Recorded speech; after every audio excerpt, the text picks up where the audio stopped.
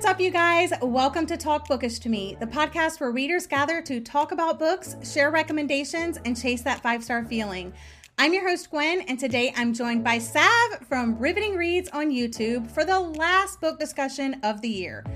Don't worry, there's still tons of great episodes left this season, and I'll be back with 4 new book discussions in 2023.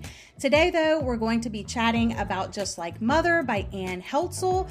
The beginning of the episode will be spoiler-free, as always, and I will give a spoiler warning before we really start digging in with details. Thank you so much for having me here. I'm so excited to be here on this podcast with Gwen, and my name is Sav, and I have a booktube channel called Riveting Reads, where I talk all things thriller and horror books. Those are the primary genres I love, and I also have an Instagram, riveting.reads, and a Goodreads where I do reviews as well.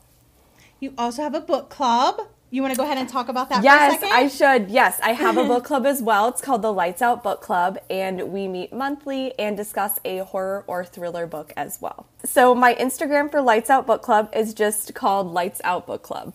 Okay, and I'm going to have all of that information linked in the show notes so everybody can find you, because I know a lot of my listeners love thrillers, love horror. So if they aren't following you, they need to be. So I'm going to have all of your information linked.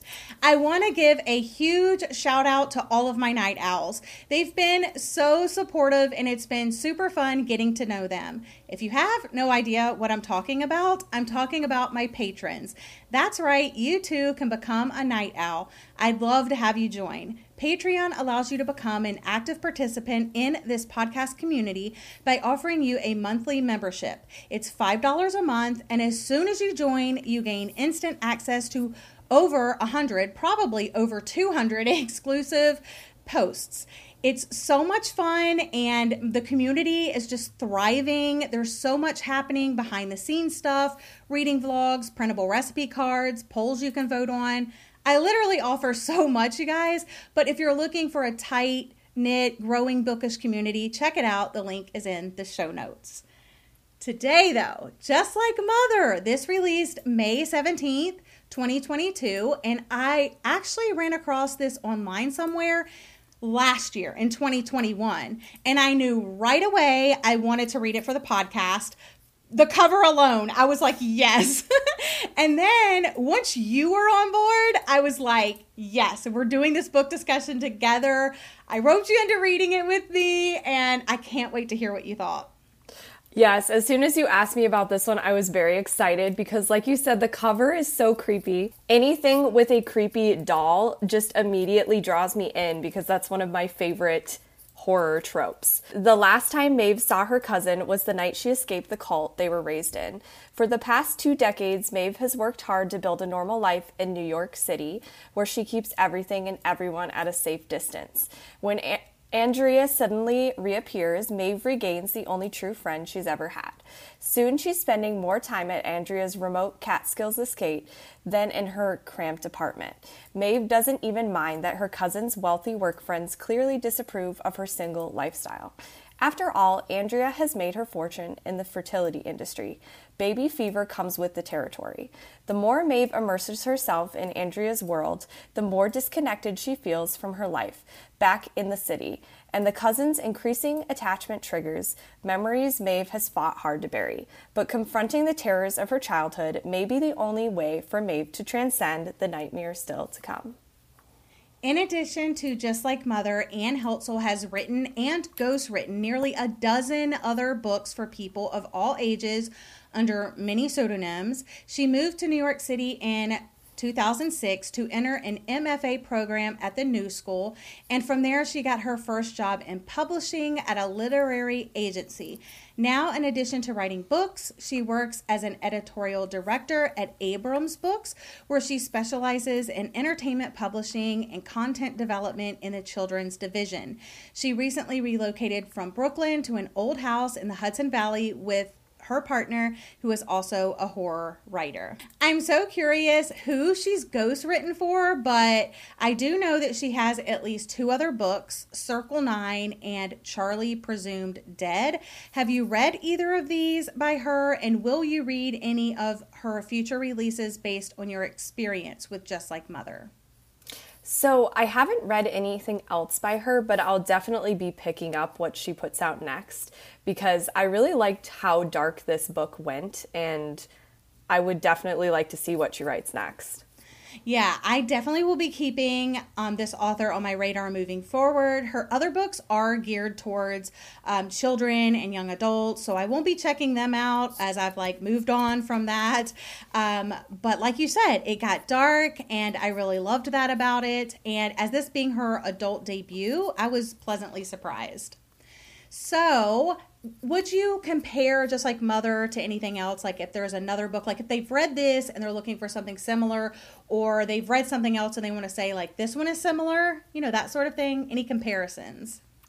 Right. So I think that if you would like a book with cult vibes, I would recommend The Last Housewife by Ashley Winstead.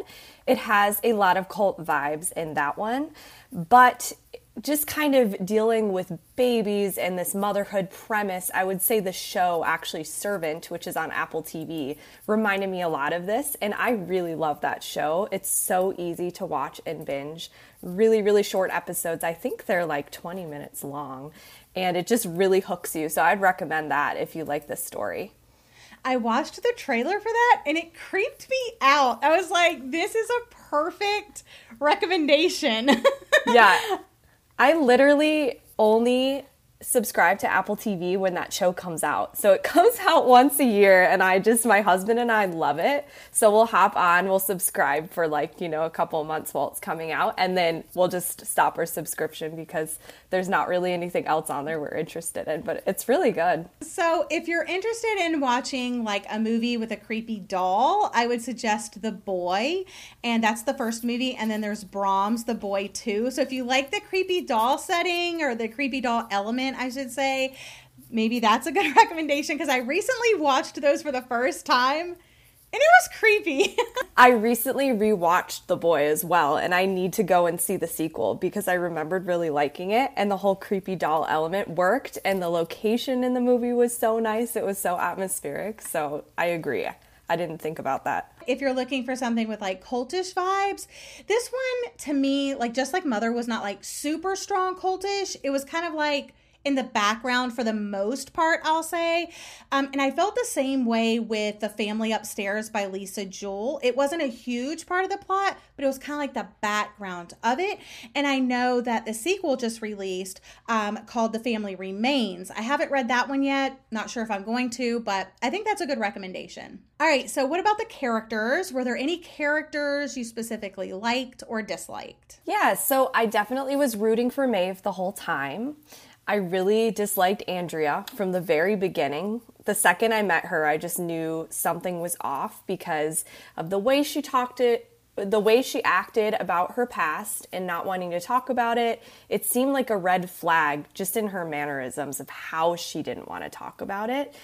I didn't feel any strong like or dislike for most of the other characters, actually, because I felt like I didn't get to know them super well.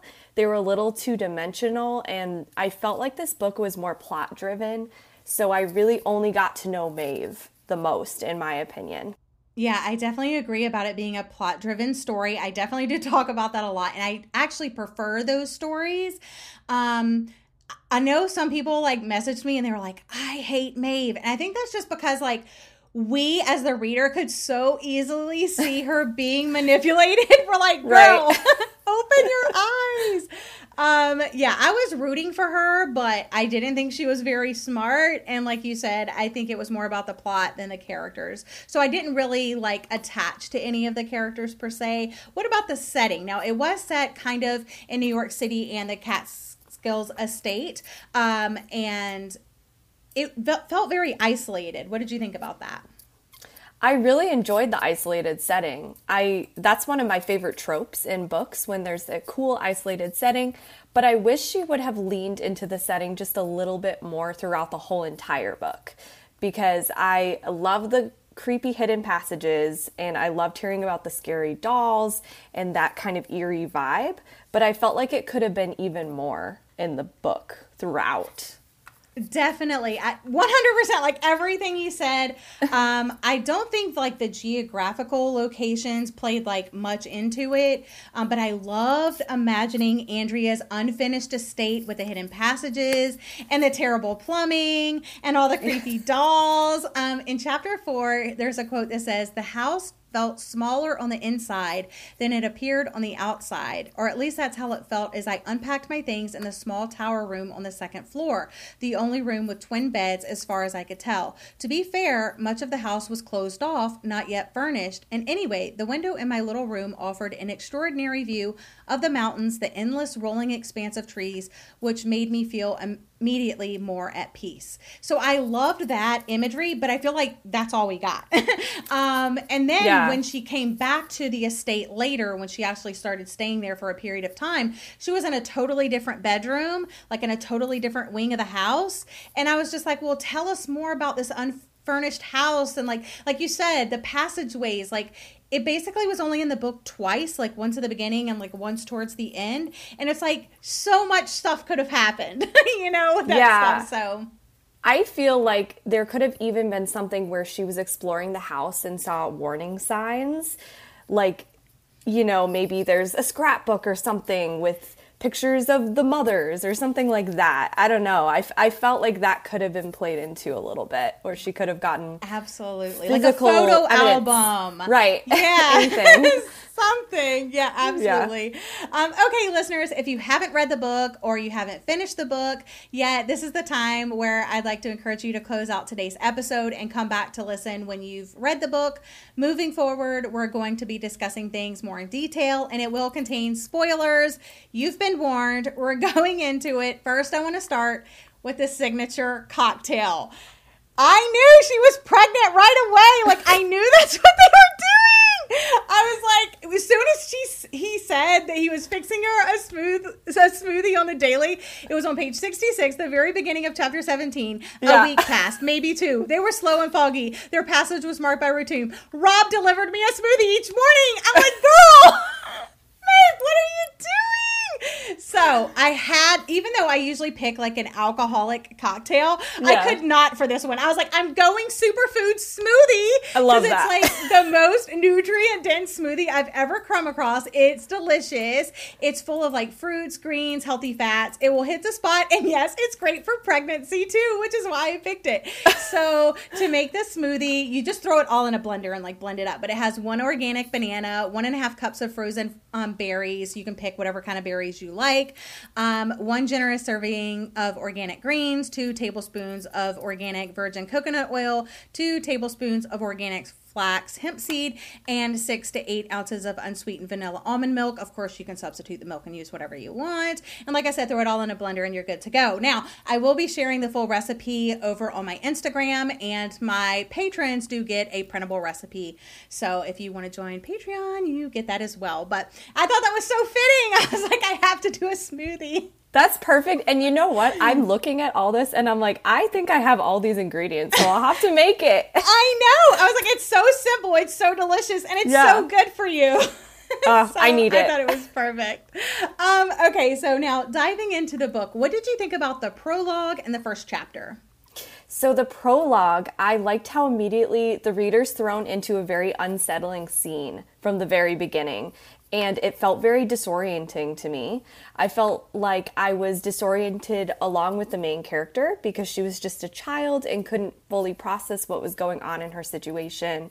And it really just put the reader in her position. And the vagueness made it much creepier. I liked how there was this rhyme that kind of was put throughout the prologue. So it was a sailor went to CCC, and then it would be, later in the chapter and keep coming back. And I find children's rhymes and songs just so creepy in movies. I don't hear them a ton in books, but there have been a few. But I just really was intrigued from the setup of the first chapter, and I knew I wanted to know what was going on immediately. Yeah, at first, like you, I was like very confused because of all the mothers, and then they referred to the boy as boy, and I was actually, I started this book when I first started reading it. I was doing some reading sprints, and I like read like, I think like 12 pages, and then I had to go back because I was like, mother this and mother that. So it had like mother with the lazy eye, mother with the red hair and chipped tooth, mother with the blonde hair to her waist, and then of course boy.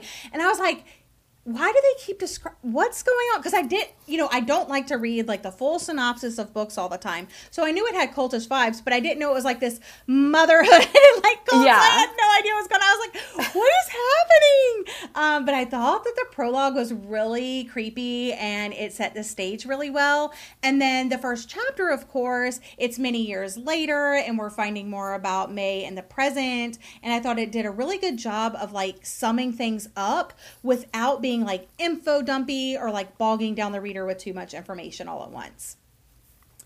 As far as the pacing and the plot, the pacing was average to me.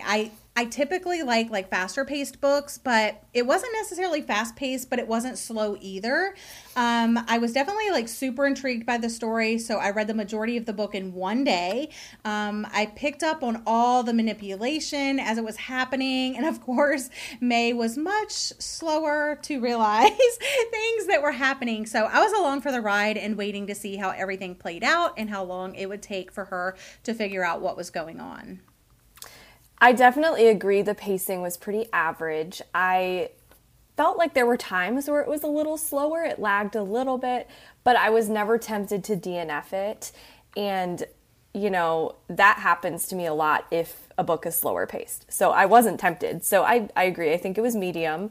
And I was intrigued throughout the whole story. I needed to know what would pan out, even though I had a pretty good idea of definitely the direction things were going. I still wanted to see if I was right and see how it ended. So I enjoyed it. Yeah, and it was a shorter book too. Yeah. So I liked that. Even though it was like an average pace, I was like, I appreciate a good short book. So there's two parts to the story. We have what happened in the past and what is happening currently. In the past, when May and Andrea were young, they were in a cult called the Mother Collective. And we don't get too much of that timeline, but we do get glimpses, like as the story unfolds. The majority of the story is once May and Andrea reconnect, like all these years later, because May searched for Andrea for many years after her escape, including submitting DNA to one of those like DNA websites. And initially she was unsuccessful. And then one day she receives the email with like new DNA relatives, and they message one another, and the reunion like goes from there. Things really kick off when Andrea invites May to her estate for the first time, and she asks her this impossible question. And at first, so I do reading vlogs for my patrons of reading the book, but I also don't want to spoil it, so I try to keep it spoiler free for them. And I also want them to tune into the episode too, so I try not to spill all the beans. But I was like, this impossible question, you kind of have to know what the question is, or you're kind of like, what's the impossible question? It could be anything, you know? Right. So long story short, Andrea can't have another baby, so she asks May to give her one of her eggs. When I read that, I was livid for her. So I'm infertile. I can't have children of my own. Yeah. And I can't even imagine asking someone in my family to give me one of their eggs. Yeah, that's just wild. So then the thing is that she does offer her $500,000 in exchange. And then of course May refuses, and she ups the amount to $1 million, yet May still refuses. So then I'm like, $1 million, maybe I would. I don't know. But still, she refuses, and there's reasons for it. And Andrea is pissed, y'all.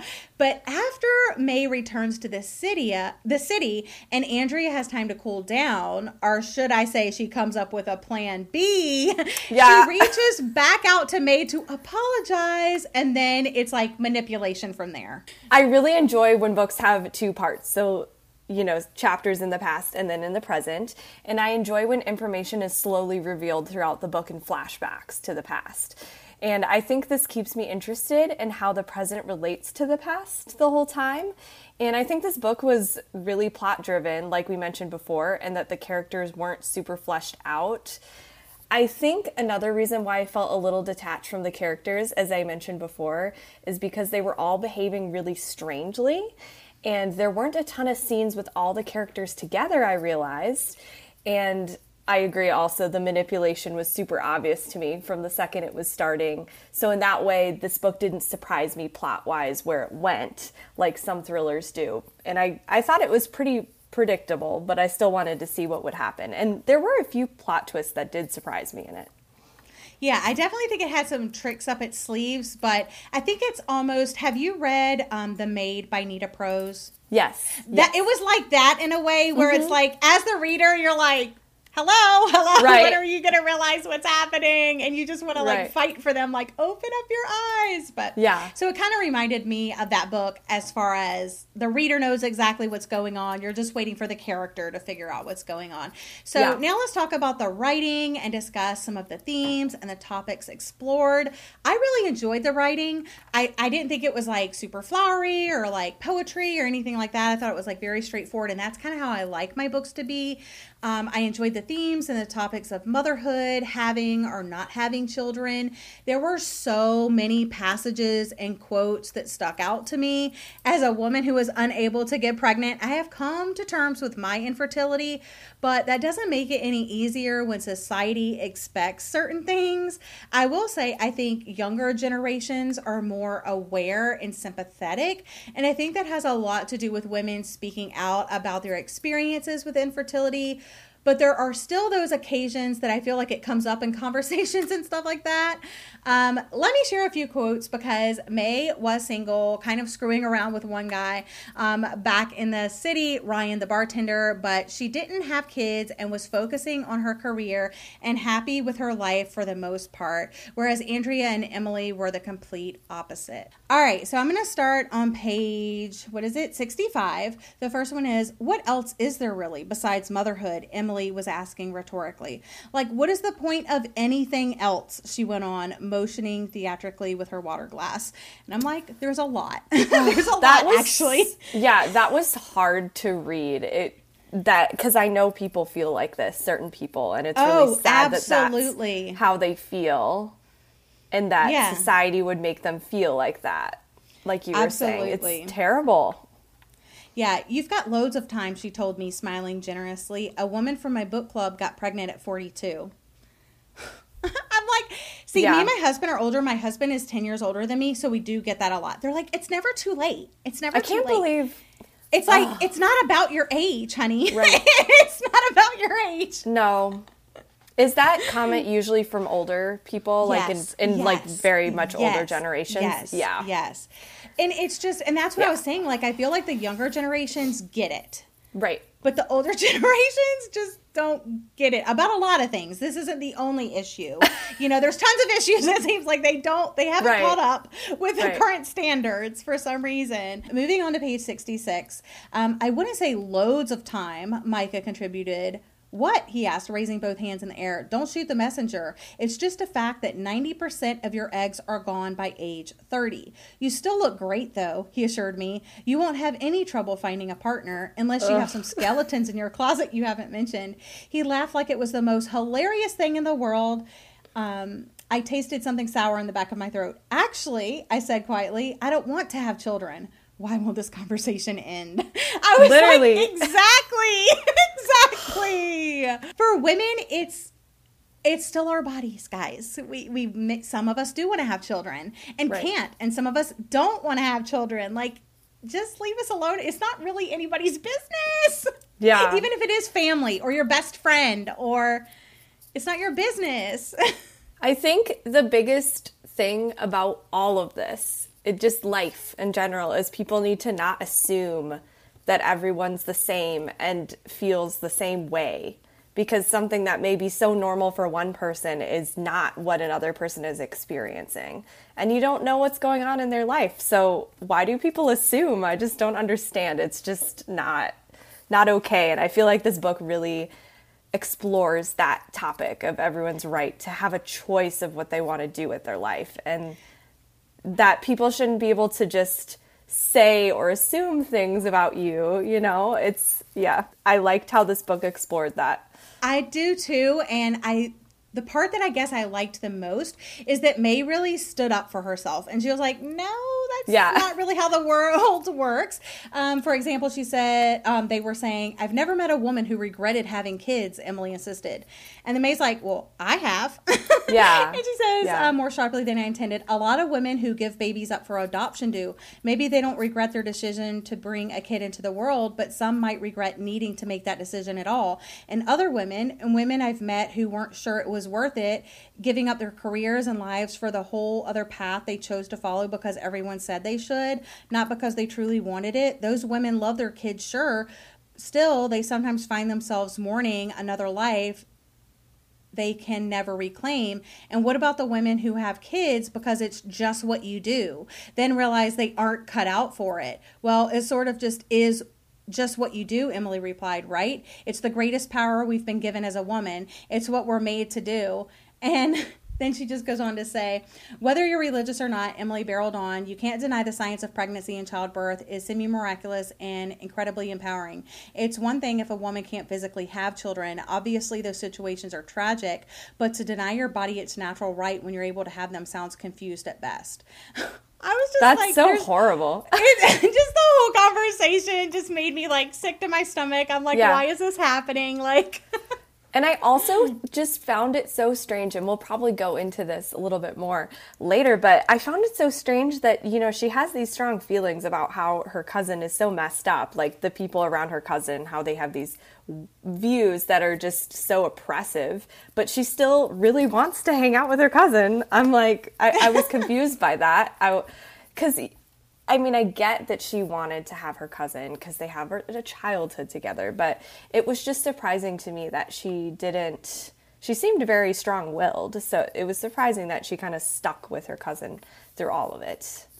It was almost like May really wanted to connect with her, but Andrea like had up her boundaries and was like, this is as close to me as you can get. That sort of thing. And that was like another red flag that May missed, you know? Right, exactly. I think overall, I don't enjoy reading books about themes of motherhood as much as a lot of people do, and I don't know why that is for myself personally. I think a lot of times because in thrillers and horror books, it's really sad, and so when a book is really depressing, especially if it deals with abusive mothers or characters like this where they're really pressuring people into having children, it's just a little harder for me to enjoy. But I will say I appreciate them because they do bring up a lot of topics for discussion. So just pure enjoyment-wise, you know, themes of motherhood I'm not always drawn to, I would say. Yeah, that makes sense. My favorite part to talk about when I do book discussions, if it's like a thriller, is like the plot twists. In this case, we'll just call them like the manipulation key moments, whatever you want to call it. Right. I did break it up into like chunks so we can discuss like a little bit at a time. So I'm just going to go through a couple and then we'll chat about it, see what you thought. So the first couple are when Emily and Micah were driving to Andrea's house that first time, and Henry, their little boy, was acting up, and Emily was making Micah take control of the situation even though he was the one driving. I thought that was so strange.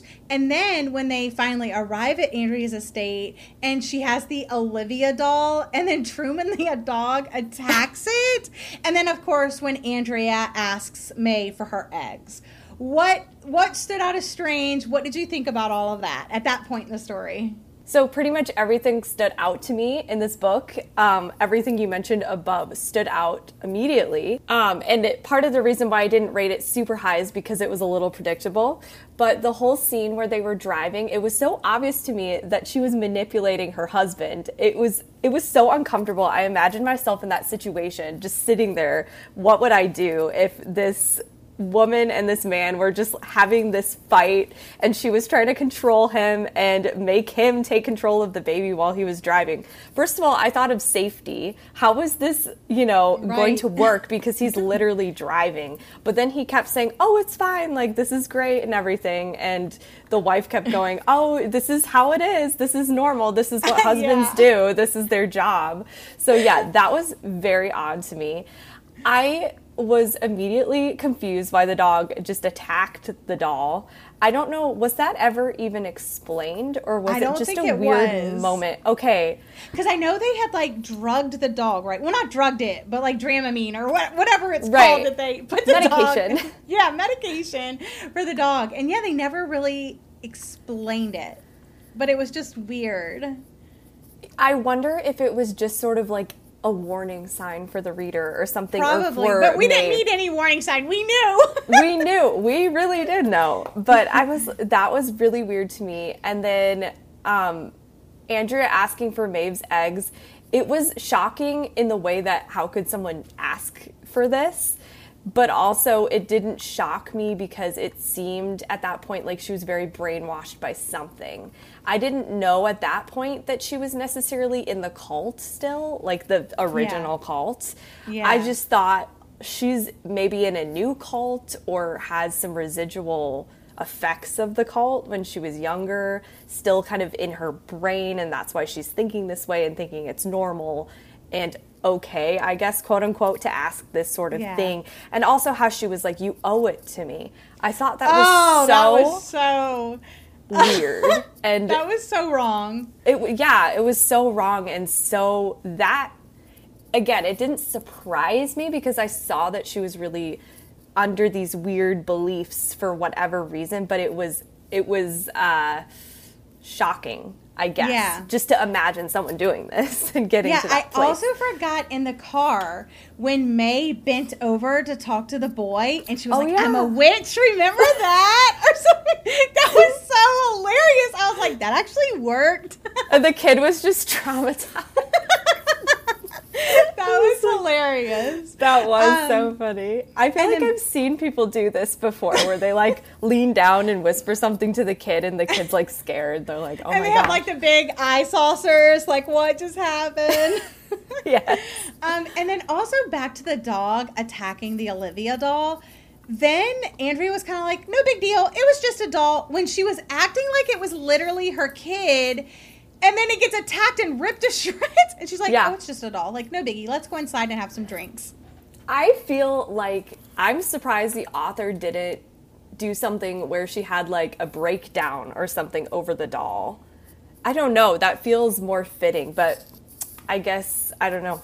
It was just the choice of the author not to do that. It was odd, though. Yeah. All right. So let's move on to another set of circumstances. Mae losing her job. When Ryan's place went up in flames the day that Mae was supposed to move in with him, Mae overhears that cryptic conversation on the baby monitor between Emily and her son Henry. That was super creepy. The doll discard room. And then she points out that a lot of them were boys. The missing medication. The bath with the wine, and Emily stabbing the dolls, and then herself, plot twist. I was like, whoa! Yeah, that one was the plot twist that shocked me the most, actually. I was shook. So what did you think about all of those? Like all the manipulation? Oh, so many things to say. All right, so when she lost her job because her boss was a total jerk, that made me so mad because I know this happens all the time to women in these corporate, I mean, just in general, but in these corporate environments. If they, reject the advances of someone, then it affects their job and their career and their reputation. So that was so, so sad. And the fact that, he held it against her because he thought she owed him something. So sad.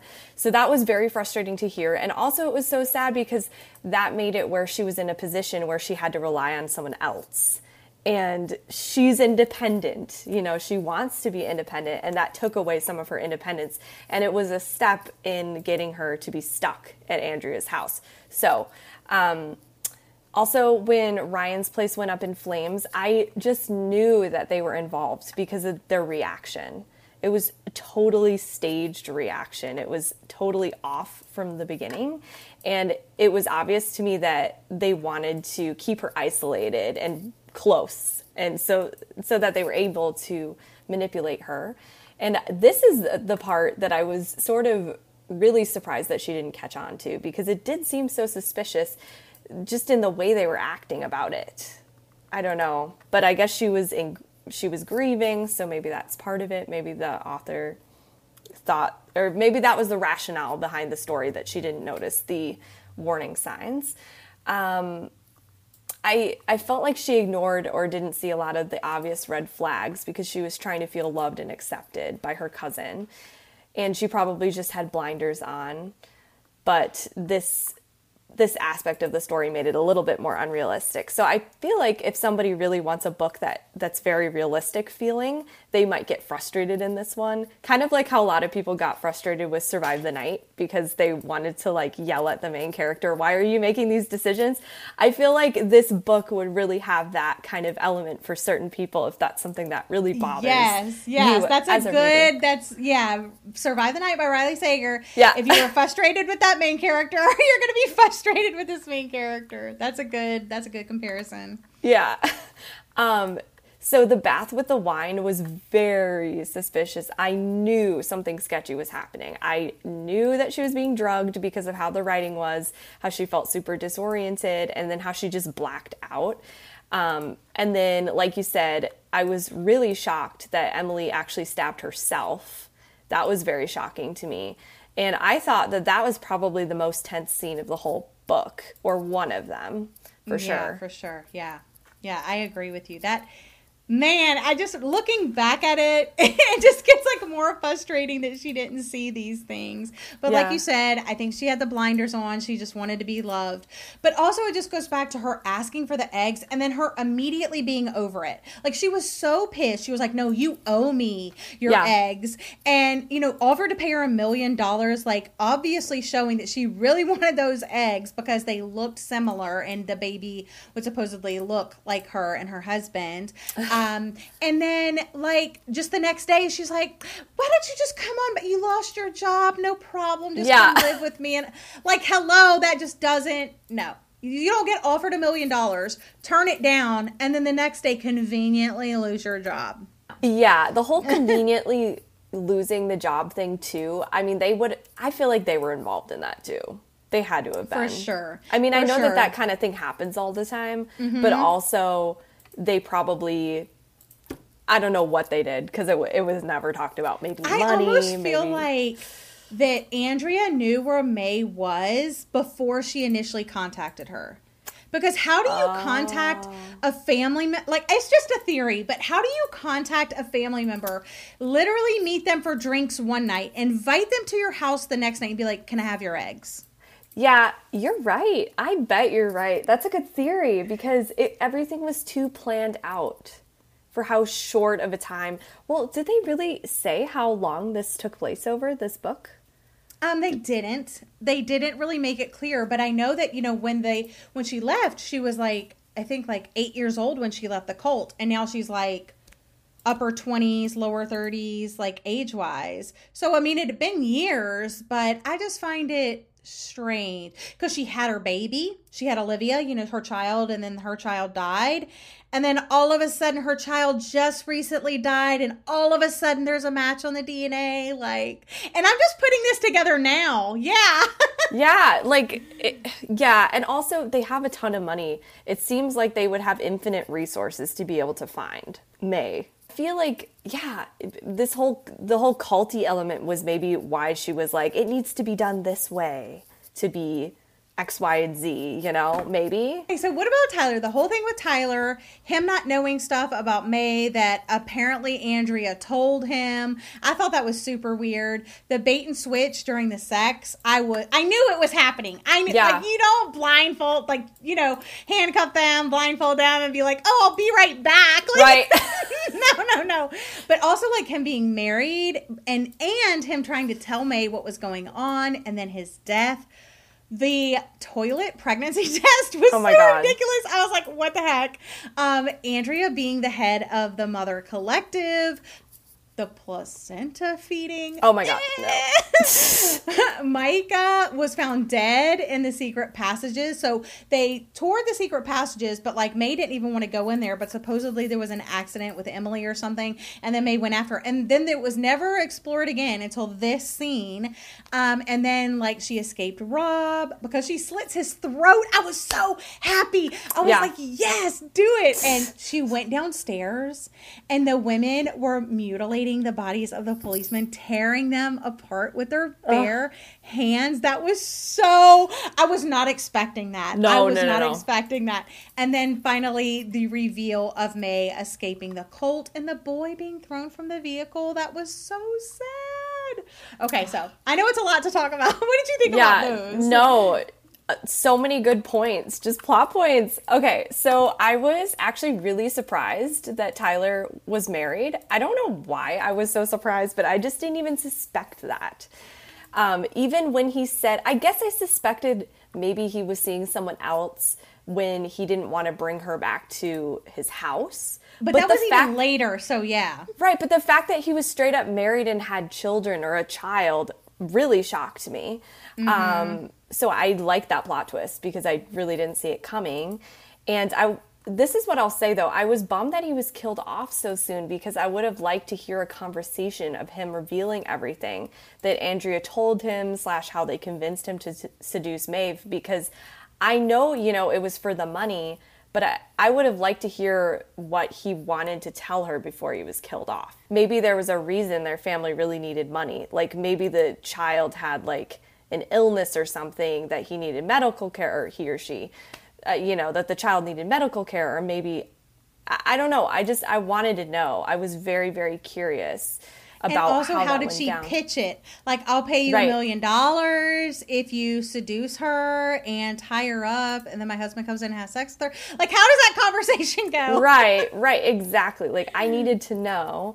And if I'm remembering right, in the text, he made it sound like really important for his family. Like, whatever, it wasn't just, I feel like having $1 million. I mean, maybe, but I just got the vibe that there was something more there.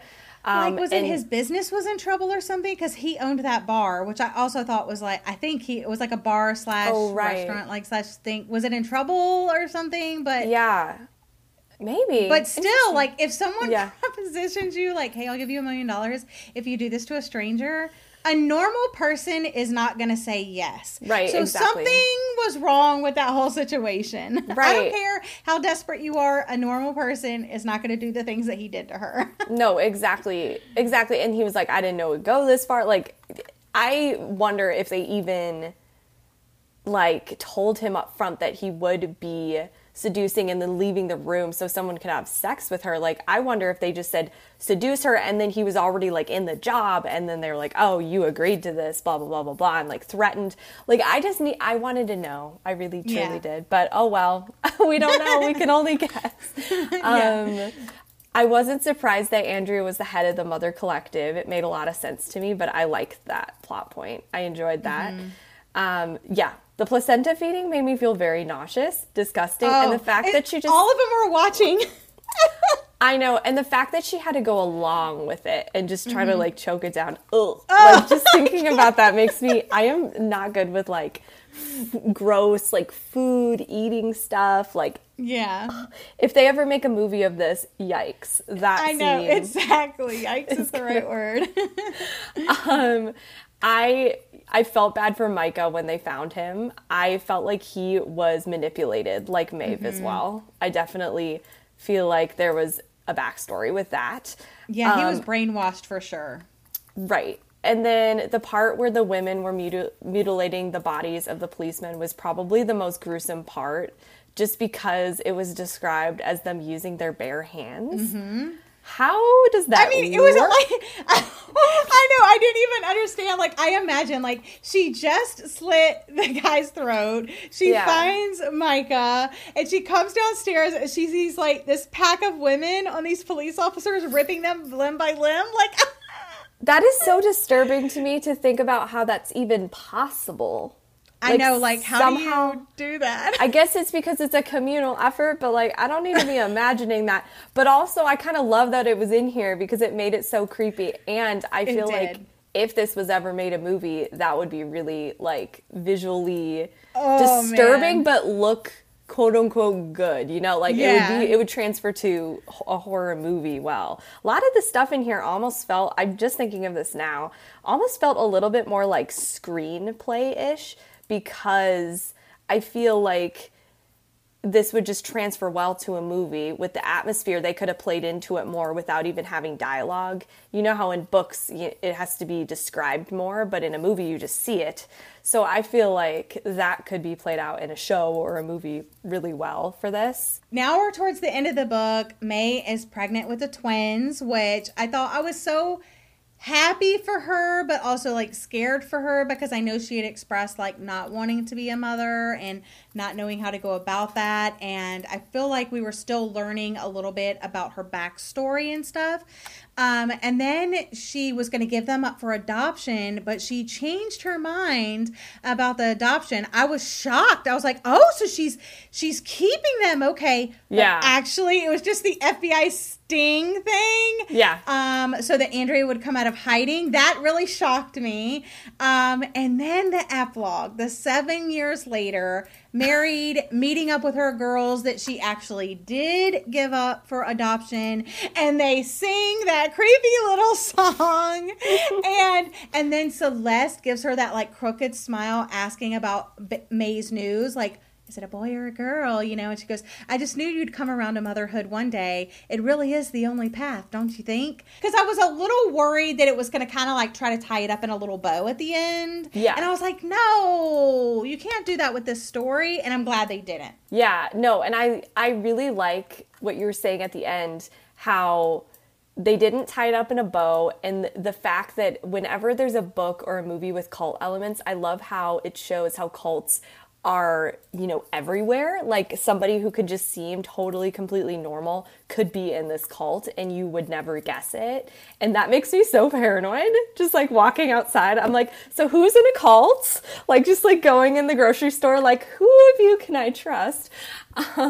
Yeah, so I liked that she kept the twins to catch Andrea. I really enjoyed that. It surprised me, like you said. I was really shocked.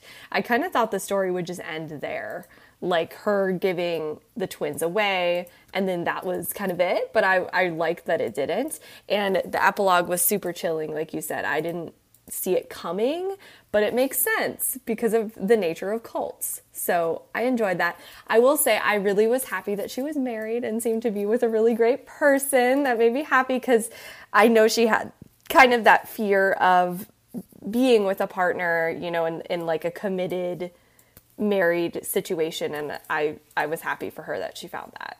Yeah, me too, because like she had that one relationship with Ryan the bartender. It was really just like a sex thing, and then she was desperate to find a place, so she was like, okay, I'll move in with him, and she knew she didn't love him. But then Tyler, she started actually like opening herself up, and then she found out he was married, and then you think like after like 2 heartbreaks like back to back like that, you're thinking like, oof, is she ever gonna have hope again? And then she did, so I was really happy about that. Yeah, same. Yeah, like I said, I loved the ending. It was my favorite part. But any final thoughts, anything that could have made it better, or anything else you want to touch on? Yeah, so this book had a really intriguing premise, and I was interested throughout it. I did see most everything coming. I know I've said this a lot, so I apologize, but I did see most everything coming, which is kind of surprising for me because I don't usually predict plot twists, or I'm just not the best at seeing it. But this one I saw pretty much everything from the beginning, that Maeve was being manipulated and something was deeply wrong with Andrea. Maeve was also a little bit frustrating at times since there were so many obvious warning signs that she ignored, which made the story a little bit less believable. Especially after being asked to give her eggs and being so hurt by Andrea and her just kind of bouncing back pretty fast to having a relationship with her, which I did think was a bit odd. I get it though. She had her blinders up. She wanted kind of that, you know, relationship with her cousin. And I really enjoyed the parts of the story that focused on the dolls because I thought they were very unsettling and eerie. And I would have loved hearing a little bit more about the dolls and the secret passageways and everything, and just the setting in general. And I wanted more scenes that involved the gothic and isolated atmosphere because I just felt like, you know, it could have been explored a little bit more. But I overall had a really enjoyable time reading this. It was pretty fast-paced. I mean, it's medium-paced, but for me, you know, I was able to get through it really fast because, like you said, it's shorter. And I enjoyed the audiobook narrator. I listened on audiobook and followed along as well, so... Nice. Like we've said so much, there were so many red flags and manipulation tactics in this book. And I was so sad to see May get taken advantage of in those moments because, like, Andrea was her only family left. Like, she was in a cult. The cult was disbanded, you know, put behind bars or, you know, whatever. And she had searched for family forever, and Andrea was all that was left. So I think that is why she very clearly, you know, she didn't have a significant other that she felt a strong attachment to. So when Andrea came along, she put all of her eggs in that one basket. So she was kind of just like along for the ride. I wish she would have fought harder to see what was going on around her, but I also think that it was believable to feel safe with a member of your family and not think that they were going to be manipulating you in that way. However, there were so many instances that it was just like one thing after the other. The losing the job, Ryan's death, her medicine going missing, blacking out or missing moments of time, the whole thing with Tyler, the smaller moments like Andrea snatching her phone away in order, you know, like, so she couldn't get those messages from Tyler and stuff like that. And then May would say that she needs to get her life in order and go home. And then Andrea would say, no, this is your home. Like, things like that. When a string of bad things happen, you sort of need to, like, look around. Take, you know, take control of, like, things around you. Like, look around. What's changed? What's different? And I wish that she would have been able to do that. And she would have figured out, you know, I mean, of course, there wouldn't have been a story if she did it. But, you know, it kind of just makes you feel like, I don't know, like, these are women, and with the motherhood themes, you're like, you want to have smart women in books like this at the same time. And she just seemed, like, oblivious. And I wanted her to be more aware of her surroundings. The biggest drawback of the story for me were the sex scenes. And I know we didn't really touch on it because they felt so weird in this story and so out of place in the story. And I'm not talking about like the bath wine scene. Right. I'm not talking about the bait and switch. I'm talking about like when she's having sex with Ryan, like back at her apartment, and how she like likes it rough. I'm like, okay, girl, you do you. But like, I don't need to know that. Like, and I thought it was going to like tie into something that happened to her in the past in the cult or something like that. And I don't ever feel like it did. No, it didn't. Yeah. Okay, I was gonna say that too. It did feel really weird. It felt weird because, like you said, it didn't seem to relate to the story at all.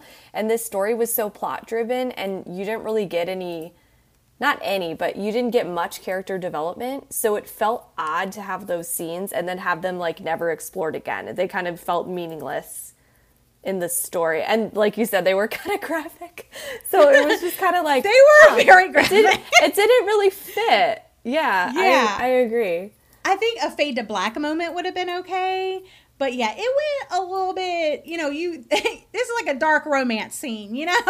And I feel like I am going to have a harder time recommending this book to people, like as a horror, as a thriller, like for my other friends that like don't read romance for this specific reason, as there was these weird things. I'm like, maybe I need to tab out the pages and like, don't read page, whatever, whatever. But I feel like I don't know why that wasn't cut. That should have been cut, in my opinion. Yeah. It could have been a fade to black thing, but I don't even know why it even went there to begin with. So that was really like a major drawback for me. But what was your rating, and how did you enjoy the book overall? Yeah, so I think I'm settling on 3 stars, which isn't actually, sometimes 3 stars people think of as like a harsh rating. That's not really a harsh rating for me. I usually enjoy my 3-star books.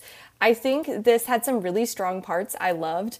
I did want it to be a little less predictable, at least. And I wanted some of the more gothic vibes and more creepy scenes in the house. And like like we said before, I think the sex scenes were a little out of place. It kind of just took me out of the story a little bit. But now that we've been talking about it more, I do think there were so many strong scenes in it too. So maybe I'll bump it up to in the 3.5 star. I don't know. I rated it 4 stars, and I think it's like a very strong 4 stars, and I do think 3 stars is like a good rating as well, so I agree with you there. I was very close to giving it a full 5 stars, but like I said, the sex scenes really didn't fit the vibe, so I took off a star for that, and May's lack of self-awareness. But overall, super creepy, and I'm really looking forward to what Heltzel does next. All right, so that concludes our discussion of Just Like Mother by Anne Heltzel. Thank you for reading and discussing it with me. That's my favorite part of discussing books, is it does make you think of things that you wouldn't normally think of yourself. And you're like, oh yeah, what about that? So that's my favorite part. It's always nice to get another perspective and have a friend to talk about a book with. Yeah, thank you so much for having me on. Your podcast is awesome. You're awesome. And I'm just honored that you asked me to be here. So thank you so much. Talk Bookish to Me is a bi-weekly podcast bringing you book discussions, recommendations, and literary topics galore. Follow me on Instagram at Talk Bookish Podcast. Rate and review the podcast on Apple and Spotify. Also, the link for Patreon is in the show notes, along with the links for Sav's social media, her book club, and the signature smoothie recipe. Until next time, happy reading.